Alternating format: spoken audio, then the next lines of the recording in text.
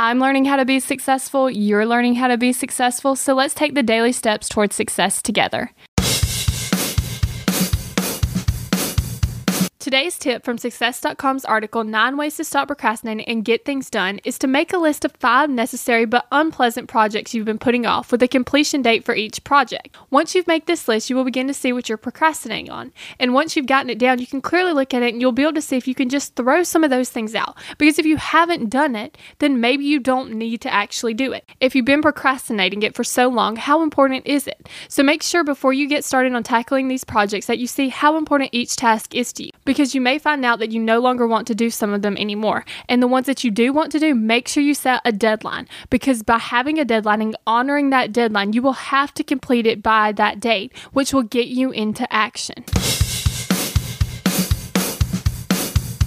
We're in this together, one step at a time.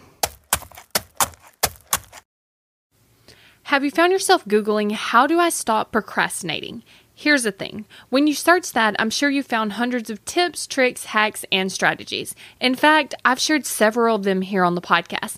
The only thing is, did it work? Are you still procrastinating?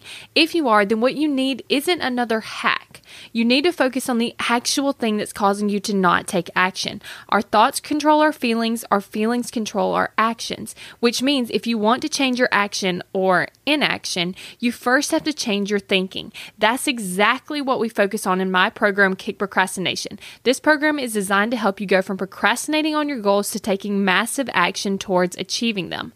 So go to kickprocrastination.com to sign up.